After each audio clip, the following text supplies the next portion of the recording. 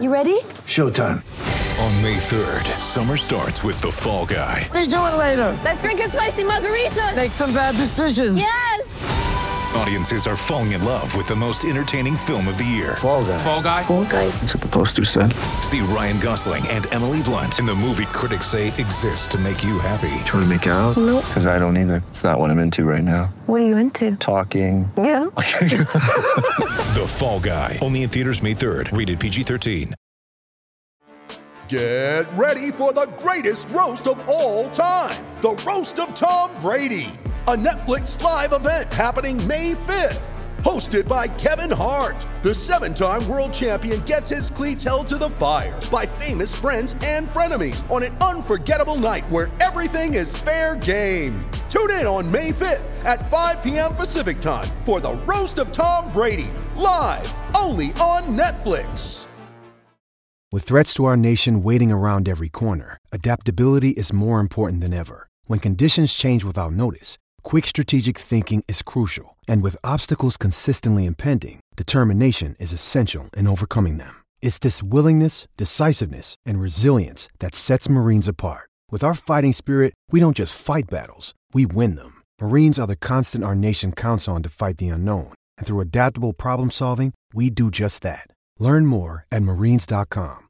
Hey everyone, Beyond the Baseline is brought to you by FreshBooks. For freelancers and small business owners, FreshBooks takes the pain out of accounting. Have a question about the service? A real live human being will answer the call in about 3 rings. Get your 30-day free trial by going to freshbooks.com/beyond and entering the code BEYOND.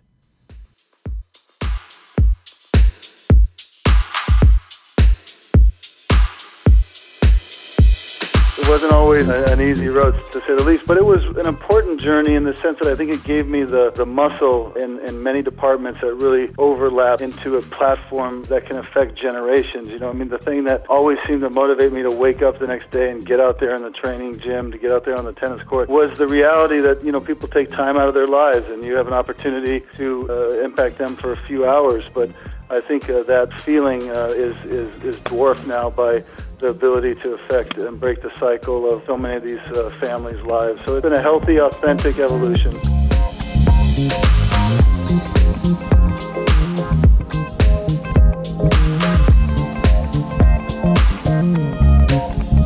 Hey everyone, John Wertheim here. It's this week's Beyond the Baseline podcast, the tennis podcast from Sports Illustrated. Our guest this week is Andre Agassi. You have likely heard the name. We haven't heard much from him in the tennis space in a long time, and he is going to be joining us in a bit here. Obviously, Andre is always great to talk to.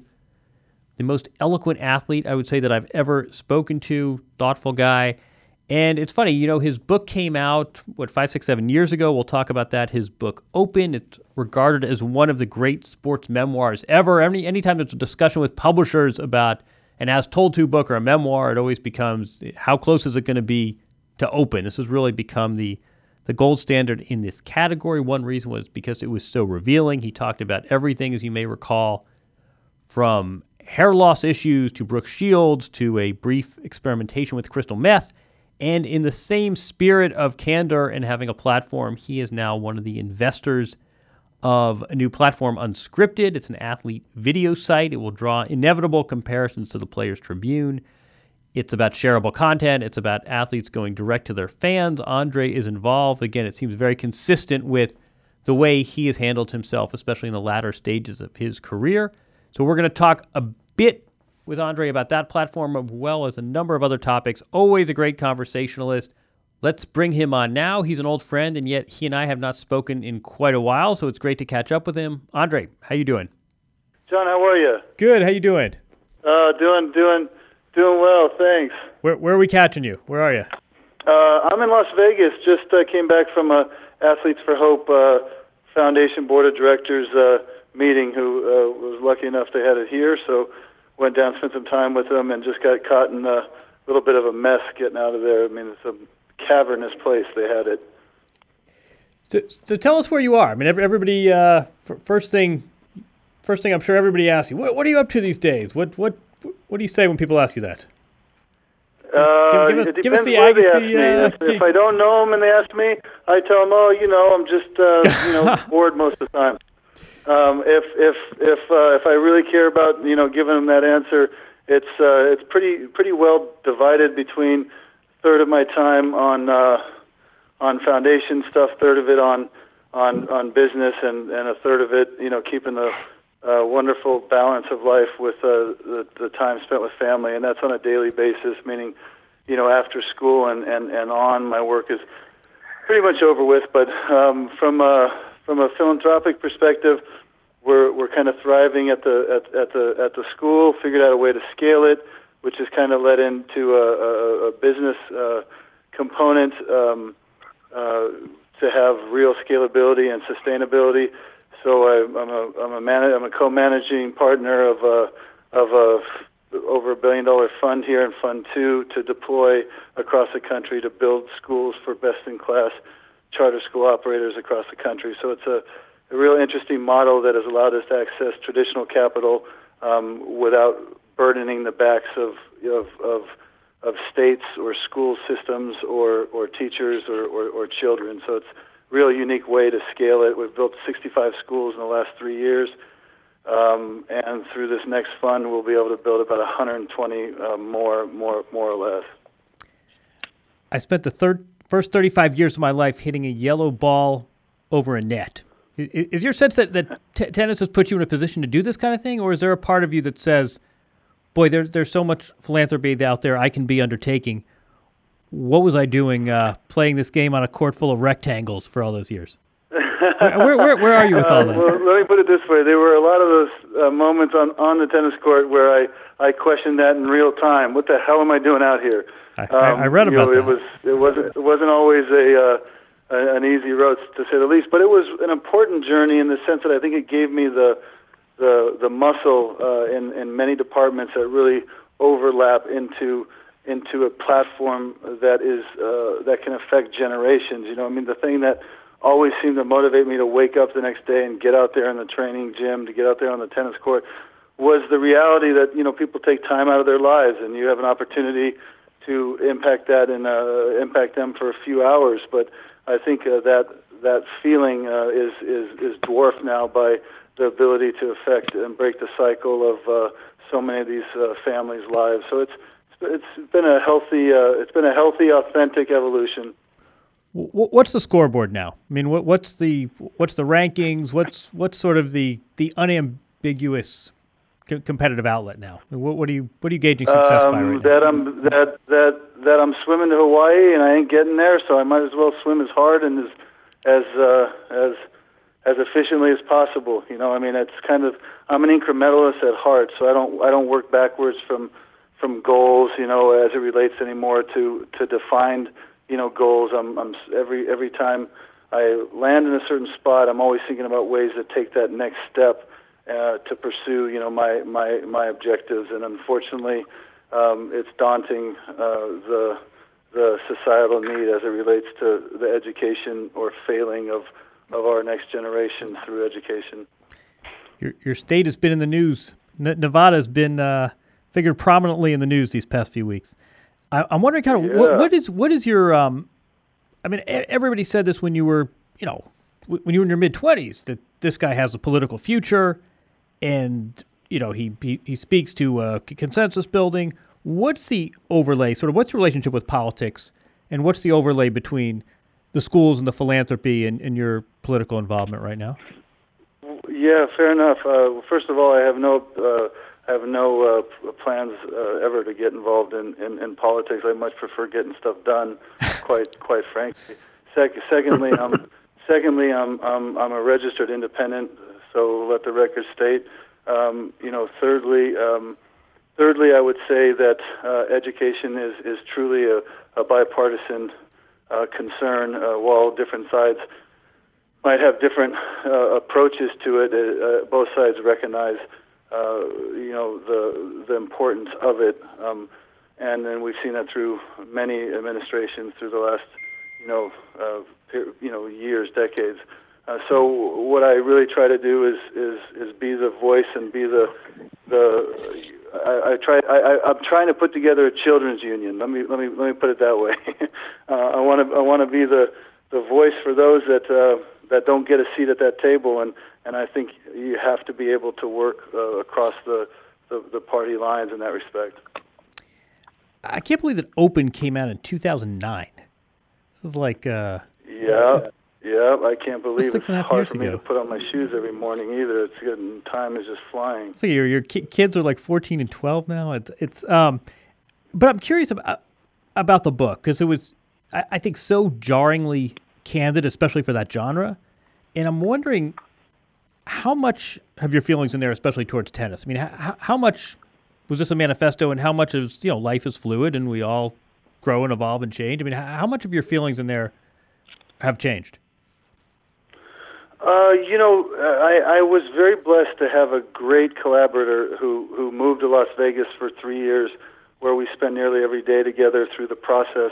And the reason why I was so blessed to have JR on my side is because he impressed upon me the importance and the relevance of the written word and what it means, because it's going to outlive us all. So he really navigated a road that in my mind I get to live very proud of, because I touched on all the formative things in my life, and they live, and none of it, even as I read parts of it here and there years later, just out of curiosity with any given experience, what that overlay actually is, and I just couldn't be prouder how foundationally sound all those decisions were in communicating those formative components.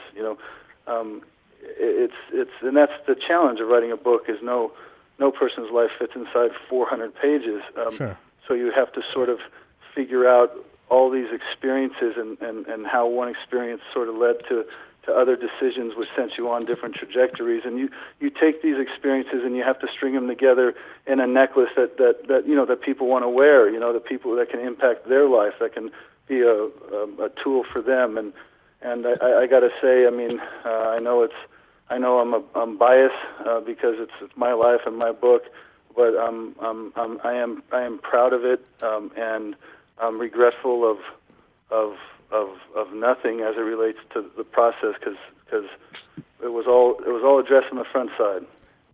All right, hold that thought. Andre Agassi, we got to pay some bills. Every great team has a strong support system to back them up. That applies to tennis players as well, and the same goes for your business. FreshBooks is here to help. For every freelancer, for every writer, for everyone who has multiple employers in particular, tax season can get a little bit dicey. Here is a good way to manage your books and make tax season easy. FreshBooks, a super intuitive tool that makes creating and sending invoices extremely simple for freelancers, small business owners, and writers. FreshBooks stands out where it really counts, i.e. you getting paid. You can create and send invoices, again, in just 30 seconds. You'll see exactly when your client looked at the invoice you've mailed. That way you can see if they're ignoring you or not. And when they say, gee, can you resend? I didn't get it. You'll know that perhaps they weren't being 100% forthright. You can track the status of your invoices. You can even send late payment reminders. It means you're not wasting time chasing down and fighting for your payments. The results speak for themselves. FreshBooks users get paid 5 days faster on average. Don't take my word for it. Right now, FreshBooks is offering listeners 30 days of unrestricted use. That is totally free. You don't even need a credit card to sign up. How do you do it? You go to freshbooks.com/beyond, enter beyond in the How You Heard About Us section. Freshbooks.com/beyond, enter beyond in the How You Heard About Us section.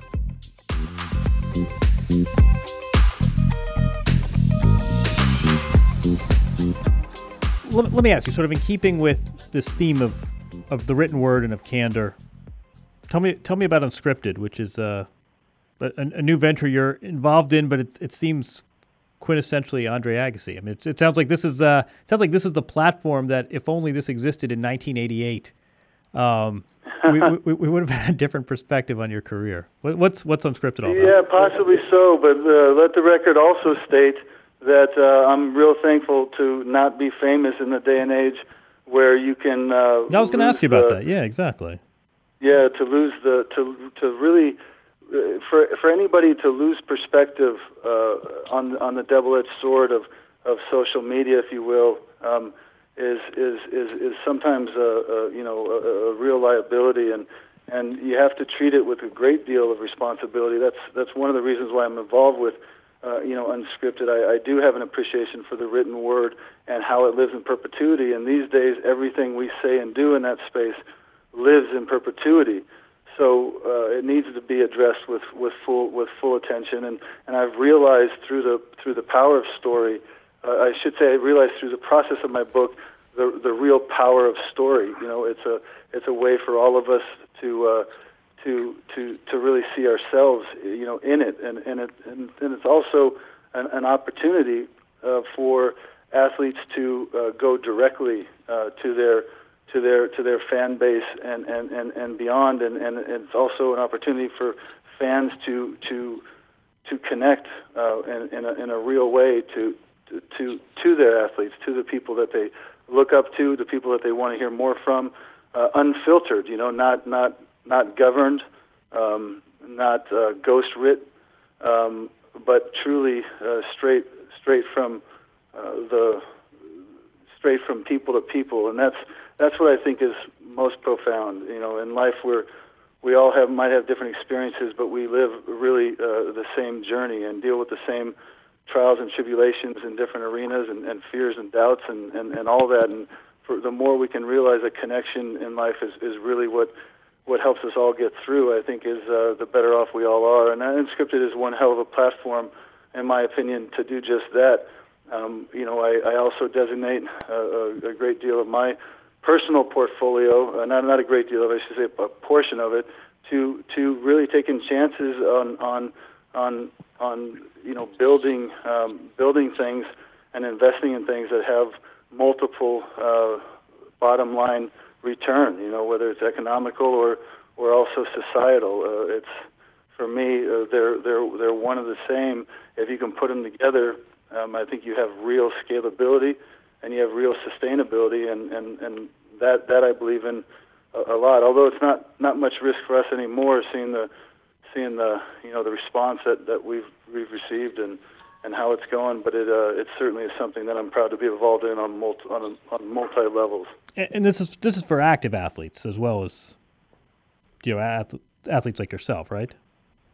Oh, it's for yeah, absolutely. I mean, retired athletes, anybody that has a following and a message to share, and I think it's a real responsible platform and in that respect, and it's a great way too to pay back, to give back to the athletes across the world. I mean, the truth is they can finally have a way to monetize what they've built for themselves without riding the backs of the very fans that have supported them. It's an out of the box way to approach a lot of wins for all parties sitting at the table. Andre, I'm curious about the role of narrative in sports, and it seems like one difference between today and platforms like Unscripted and what you went through is ownership of the narrative. And I thought maybe you addressed this in the book, but what is it like to have this narrative built around you that you don't have agency in creating? I mean, there's a whole Andre Agassi mythology that started when you were a teenager, and you weren't the author of that necessarily. What's that experience like? Well, yeah, I appreciate that perception, because it's exactly what it is. I think growing up, for all of us, I don't care who you are, what life you're in, you go from being pretty darn reactive in life to hopefully and ideally being proactive, and I found myself, quite honestly, a victim of my own lack of thought and lack of understanding, and you can't blame others for how they perceive your actions. You have to kind of make sense of that perception and where the disconnect is, and then it requires a great deal of discipline on the front end, and that discipline is something that I unfortunately had to learn the hard way, but it's a responsibility I think we all have in life. We have a responsibility to ourselves, quite frankly, to make sure that our actions our daily efforts reflect who we claim we are, and really reflect the values that we've decide to highlight as the foundation of your life. So the more you can treat a tennis match as one point at a time, it is truly the same thing in this arena for me. I look at this as every decision I make has to be authentic and has to be true to a greater sort of good, if you will, than just any self-motivated agenda. What's your relationship with sports right now? Tennis specifically. I mean, did you watch the Australian Open? If I told you to name the ATP top 5, do you know who it? I mean, what's your kind of what's the connection to sports right now for you with so much else going on? Well, sports. I'll answer sports probably the most comprehensive way by somebody sending me a text that I've known for a long time, saying, "What are you doing are you doing anything for the game today?" And I would text back, "What game?" And they text back the Super Bowl. So it's really, sports has never been one of my greatest fears and anxieties, quite frankly, over the years has been going to the ESPYs, because when you're an athlete, athletes assume you know them and assume you understand their world. I've never really been that kind of sports fan, if you will. I've learned obviously the game of tennis so intimately that it is very easy for me to stay involved without much effort. But I do watch it. I do enjoy it. It isn't more now than ever because I don't have to solve for it, quite frankly. But I also feel a sense of responsibility to the life I've lived and the knowledge of where things are. I mean, you do lose touch with the up and coming class, if you will, or the intimacies of the new future stars, and you can lose a little of those specificities, but as it relates to the game as a whole, no, I enjoy staying connected to it. It's like a soap opera too. You cycle back for a few episodes and you catch up on the plot real fast. Where it's been 10 years well, since you do. I have it on. I watch all the tournaments that are on TV as it relates to just the status of where people are. But you do learn fast when somebody is showing some fatigue signs from the accumulation of the year, and so it's easy for you to pick up on what's really going on that are kind of probably background stories. But and then the skill of analyzing strengths and weaknesses still applies, of course. You realize too, your cameo, I think it was still a USA broadcast when you did the U.S. Open, remains one of like the golden 90 minutes of tennis TV. So you speak from a unique perspective. I'm not sure everyone has your powers of perception with tennis.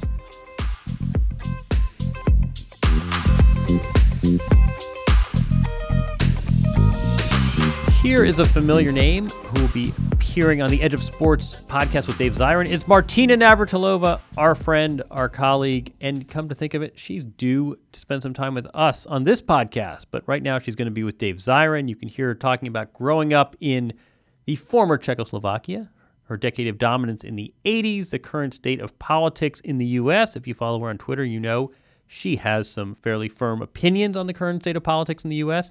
Again, that's Martina. She's going to be on the Edge of Sports with Dave Zirin, and then she's going to join us because I'm going to make her do that. You can find this on iTunes, Stitcher, or the edgeofsportspodcast.com. Again, the great Martina Navratilova will be talking with Dave Zirin.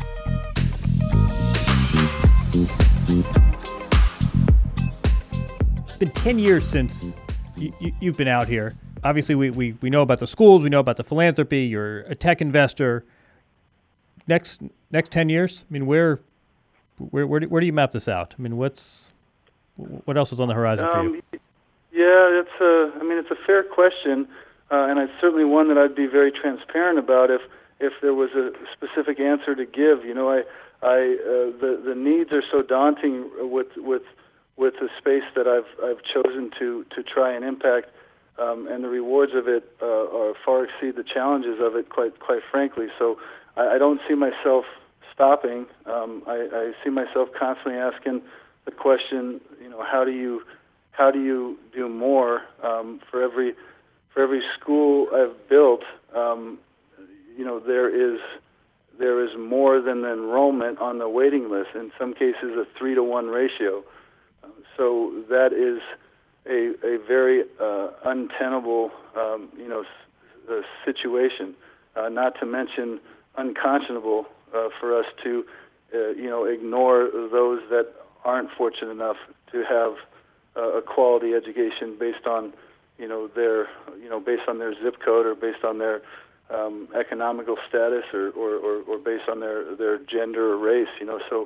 So with that being said, I just being an incrementalist, as I said in the beginning, I just find myself kind of pushing. I mean, it all comes to an end at some point, whether you want it or not. So, you're here and well now. You might as well enjoy pushing some parameters. Let me ask you one last question, and you address this to some extent in the book, but again, that's, we're 6-7 years removed from that. When you sort of look inward, where do you really think this philanthropic bent came from? I mean, you had influences. You talked about Gil. You've talked about your mom, all sorts of things in the book. But there are a lot of athletes who grew up in circumstances not dissimilar to yours that have gone in very different paths. Where does this come from? Where do you think this ultimately comes from?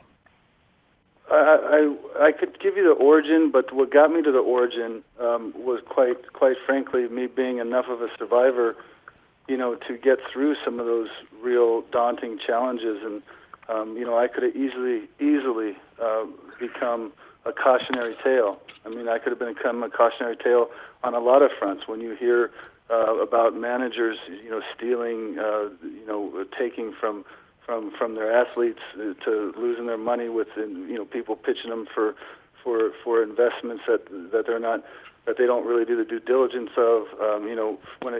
I could have easily been, a cautionary tale with all that, but being able to survive that and in some cases out earn my many mistakes, I think it got me to a point where I recognized that one of the great tragedies in my life was not having choice. Even though I was number one in the world and what appeared to be a successful, life and certainly a great life was quite the opposite to me. It was I was disconnected with it, and I found very little comfort in some of the apparent benefits of being in a position like that. And the reason why is because I had that disconnect is because it was never really my choice. So I really set about years of exploring, figuring out my reason for what it is I was going to do. And I think that ultimately was the reason for my success in the second half of my career after basically a 2-year, spiral. Right. When I found my reason, that was it. And my reason was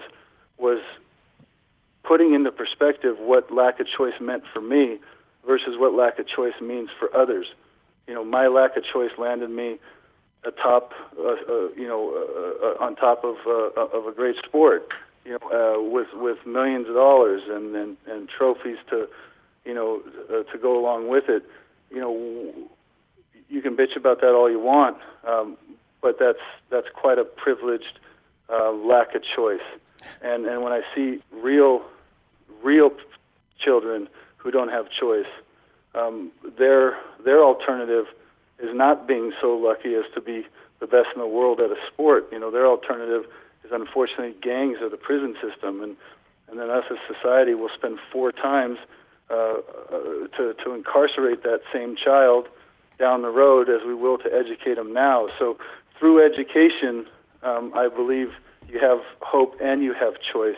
That's the greatest impediment to these children breaking the cycle that they have lived their whole life, watching them graduate, being the first ones in their family to graduate. So I think my lack of education and my lack of choice really is some deep fuel for my desire to give that choice to those that deserve it, that have been written off or aren't being given it. I'll say it for you too. It sounds like Unscripted is in its way very consistent with that. providing a platform and you're providing agency for people who in a different media climate don't have this sort of choice to shape message. Yeah, absolutely, and to have a child be able to see and hear directly from the person they look up to or the sport they're interested in, and to recognize through many of these communications that we're not dissimilar, that we're all connected one way or another, and we all, the honesty in it is obviously everybody's individual choice, but you will see the authenticity of the platform through those communications. The content of what comes out of this can have multiple benefits to people's lives, whether it be parents who are delusional about their kids' future, and we all know the horror stories that come from that dynamic, to the children that seem so self-motivated that they're willing to maybe cut their options away as they pursue something that they're passionate about. The ability to be able to have that context of experience, and hear it in different ways, I think is really vital to a healthier, society. I said 15 minutes, and I've taken almost half an hour. We're playing a best of five setter here, Andre. This is great. I appreciate this. I know you've got other obligations. We have a great deal of history together, so it's not a problem, John. It's always a pleasure talking to you. I hope we're going to see you in Indian Wells.